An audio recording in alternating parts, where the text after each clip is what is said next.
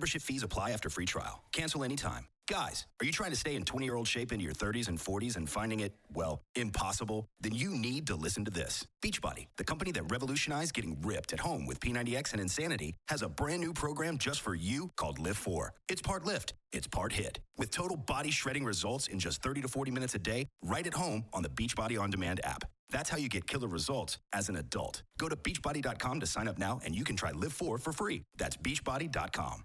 Hey guys, Nate Hale here. You may have noticed by now that I actually released 2 episodes this week.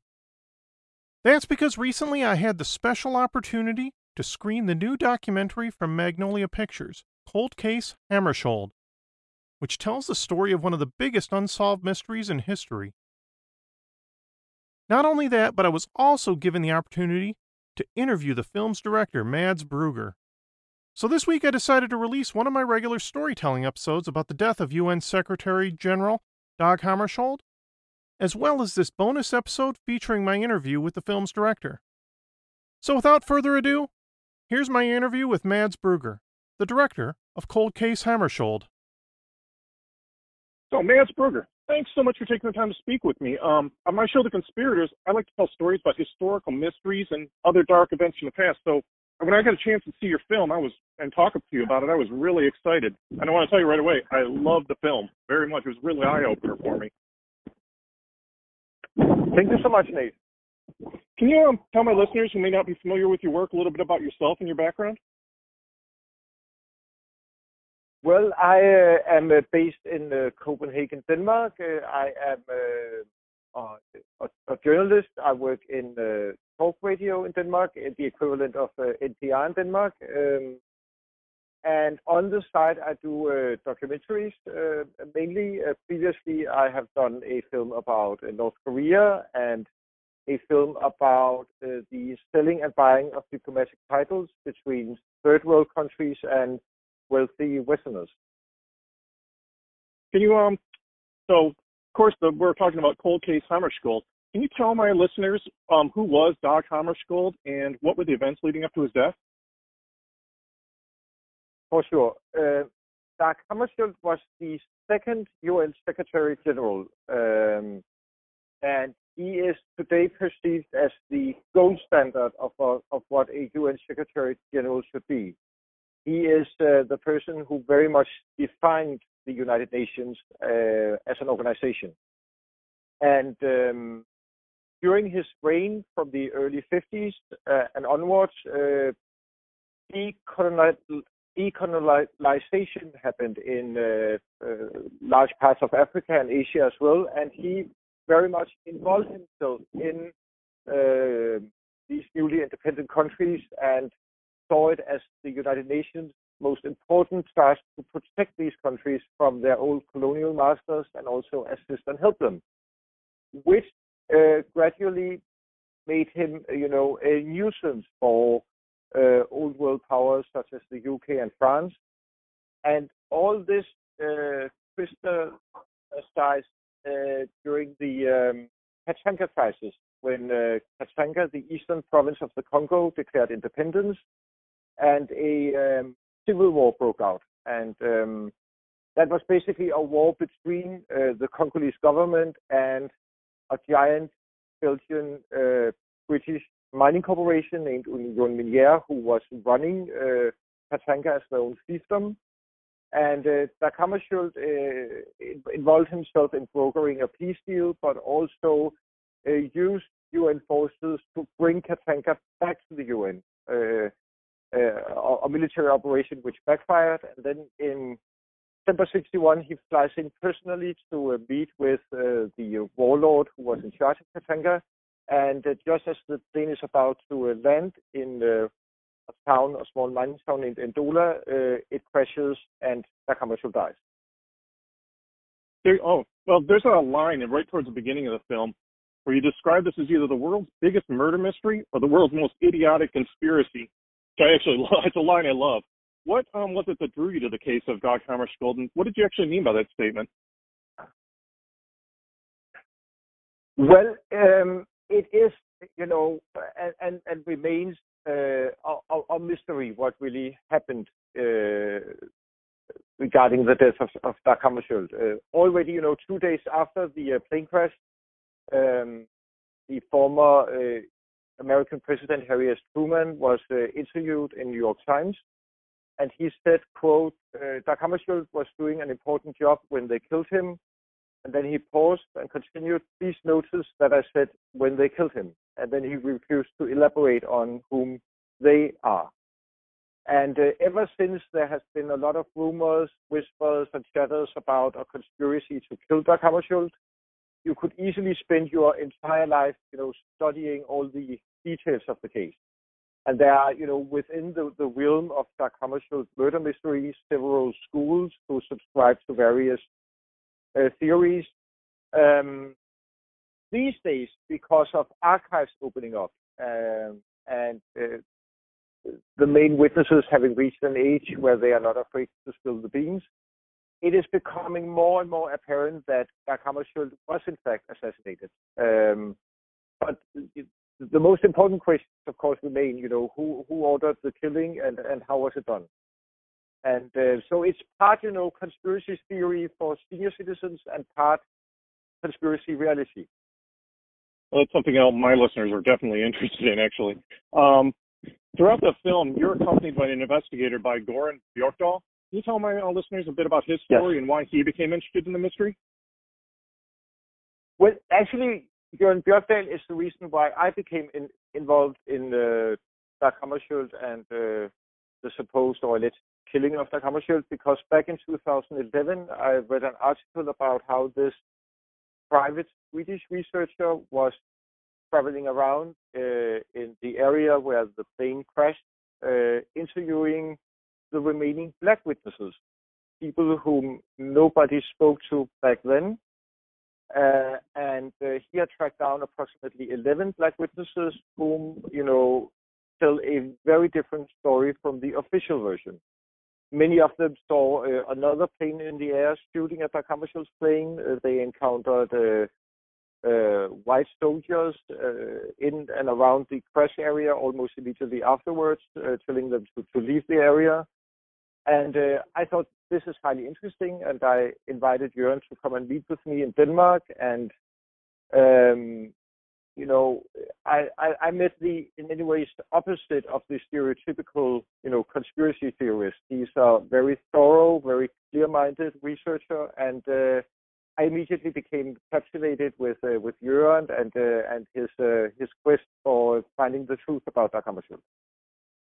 Yeah, that was one of the things actually I found really interesting. I before I saw the film, I'd heard a little bit about the case of Dag Hammarskjold, but honestly, the one thing that I think I'd read in the past was that his plane had been bombed had a bomb on board and bombed out of there. But then I realized after watching your film, you point very clearly that it seems that another plane had been ordered to go out and shoot him out of the sky. You at one point have an interview. You at one point have an interview with a former NSA operative named Charles Southall, and he had a really interesting story to tell. If you could share that.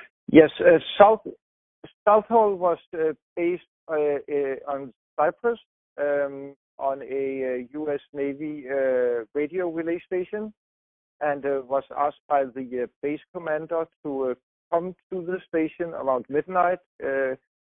He was told something interesting is about to happen. So he goes to the station, and there they receive a recording from, as he phrased it, somewhere down in Africa, where you can actually, hear according to Charles Southall, a Belgian mercenary pilot known as the Lone Ranger, shooting at Dag Hammarskjold's plane and then confirming the plane is on fire, and soon after it has crashed. And that recording was processed and then sent to Washington, never to be heard or seen again, which is highly interesting and very important testimony. And I consider Southall to be very credible. Well, he's certainly been a former NSA operative. He would be. That actually led me to something else that really struck me, was the fact that the very biggest piece of evidence, the plane itself, they went ahead and just buried it in a field. And there's at one point in the film, you and Joran actually head out to that field with a metal detector and some shovels, hoping to dig it up. But can you tell all my listeners what happened next? Well, for a long time, it was supposed that most of the wreckage actually burned. There was a huge fire almost immediately after the crash. But actually, approximately 70% of the wreckage was, it was in bits and pieces, but was more or less intact, after the crash. But all this was bulldozed into the ground within the airport. And Jørgen Bjørkdal managed to find photos of the bulldozing of the wreckage into the ground at an archive in Oxford in UK. And thanks to these photos and a metal detector, we were able to triangulate, where the wreckage is buried. And then we began, with our shovels to dig for the wreckage. But eventually we were told digging for it.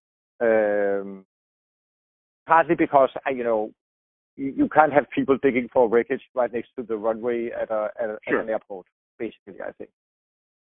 Sure. Do you know if there's ever been any other attempts since then or before then to try and dig the plane up? I mean, obviously, there's always the issue; it's right next to an airport, but. No, I don't think so. I think Jørgen and I were the first to actually dig for the wreckage. One of the other major directions your investigation takes you is to a man named Keith Maxwell, whom, when you described him, I have to admit, he sounded like a James Bond villain to me. He even ran his own shadowy paramilitary organization. Can you tell my listeners who was Keith Maxwell, and what was the South African Maritime Research Institute? Well, Maxwell is, in my mind, the ultimate villain, and as you say, he is right out of a Ian Fleming or John le Carré spy thriller, and in many ways he remains an enigma. He was the last known commander of a sinister South African underground militia named the South African Maritime Research Institute, or in short, SIMAR. Very little is known about that organization. It became, known to the public during the Truth and Reconciliation Commission in South Africa after the fall of the apartheid regime, where a set of documents was released by the TRC to the press, allegedly coming from SIMAR, outlining opdrag til Hammarskjold. And Maxwell appeared approximately 7 years earlier in a South African newspaper where he presents himself as the Commodore of SIMAR, and according to Maxwell, SIMAR is an ancient organization, approximately 200 years old, originally formed by a group of British mariners. For quite a while, it has been considered, more or less an established fact that Maxwell was probably the only member of SIMAR, and that SIMAR was a figment of his imagination, and that these documents were something Maxwell was producing by himself. But as we discover in the film, there were other members of SIMAR, and we get a hold of a list of names of men who applied to adverts taken out by SIMAR in South African newspapers to be mercenaries. And when you call these men 30 years later, they are still very reluctant to talk about SIMAR. They are afraid to spill the beans, which suggests that SIMAR was something, real. And we also discovered that Maxwell was running a number of clinics in the Black Townships where he was posing as a medical doctor without having any medical training whatsoever, running weird experiments on his black patients. What we also can say for sure is that he was obsessed with the HIV virus, using AIDS as a biological weapon to eradicate black people. He is partly, a buffoonish but also demonic character, and also at the same time seemed, he seemed to have been highly intelligent and also extremely dangerous. Well, yeah, that actually leads directly to my next question, which is actually talking about a former Steinmeier worker named Dagmar Fail. Can you tell my listeners who was she and what happened to her? Well, Dagmar was recruited into Steinmeier by a Steinmeier operative. That is not in the film, but it was a man named Mark, who was the boyfriend of Dagmar. He was a graduate from a university in South Africa, specializing in marine biology. And according to her relatives, her brother, who is still alive, he was doing research, medical and clinical research for Steinmeier. And she went to Mozambique, where she was running a vaccination program or taking part in a vaccination program for Steinmeier. And during this mission, she discovers that these vaccines are contaminated, according to the brother of Dagmar, contaminated with HIV virus. And because of this, she wants to leave Steinmeier and inform the authorities. But shortly before she is to do so, she is assassinated. And the killers were never found. The murder was not investigated. The mother of Dagmar would spend the rest of her life trying to find out what happened to her daughter, and that remains, a cold case within the cold case. Why Dagmar Fail was murdered. Yeah, that was one of the most interesting parts I found in the film there, especially some of the things they found that her mother actually found out in her own investigation. I don't want to spoil too much about that for my own listeners. I really hope they go and check out the film. Maybe I can backtrack a little bit here. One of the things I really liked about the film in general is the way you frame it. You start off actually by showing up in a hotel room, dressed all in white, the same way, kind of theatrical way that Keith Maxwell would have done so. And throughout the film, you're giving notes to a pair of stenographers who are typing them down for you. Can you explain what gave you the idea to kind of frame the film in this manner? Well, partly because we only have one picture of Maxwell. So the only way of visualizing Maxwell was, through animation, and then also me performing as Maxwell or dressing like he did. According to a witness, Maxwell always dressed in white.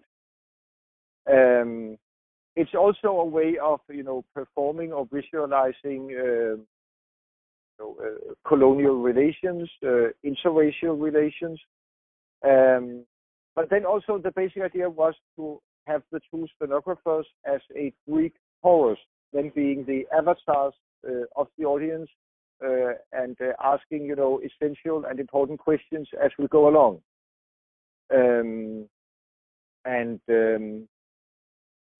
Another reason is I knew quite early on that the film would be, full of narration. So I was looking for a device which would make the narration more entertaining and cineastic.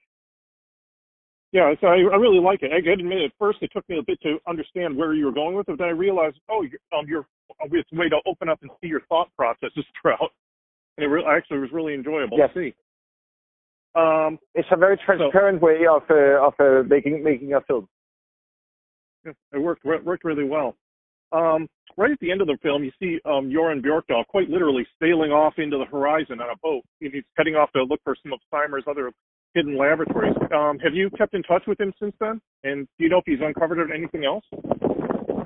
Joran was traveled down the Congo River to look for a laboratory which Maxwell writes about in his fictionalized memoirs. But finding that laboratory is like looking for the proverbial needle in the haystack, because, the Congo is enormous. But I'm sure his quest will continue. Well, just to wrap things up, I just want to thank you again for taking the time to talk to me and telling my listeners about your film, Cold Case Hammarskjold. I really, really hope everybody gets a chance to see it. Here in the United States, it's in theaters and available on demand right now. Thanks again, Mads Brugger, for joining us. Thank you so much, Nate. It was a pleasure. Thank you. The Conspirators is written and produced by me, Nate Hale, an entirely fictional identity. Thanks so much for listening to this bonus episode. If you haven't done so yet, I encourage you to download and listen to my regular episode about the life and death of Dag Hammarskjold. I also highly recommend you check out the documentary Cold Case Hammarskjold, which is currently available in select theaters around the U.S., as well as on demand. Thanks again.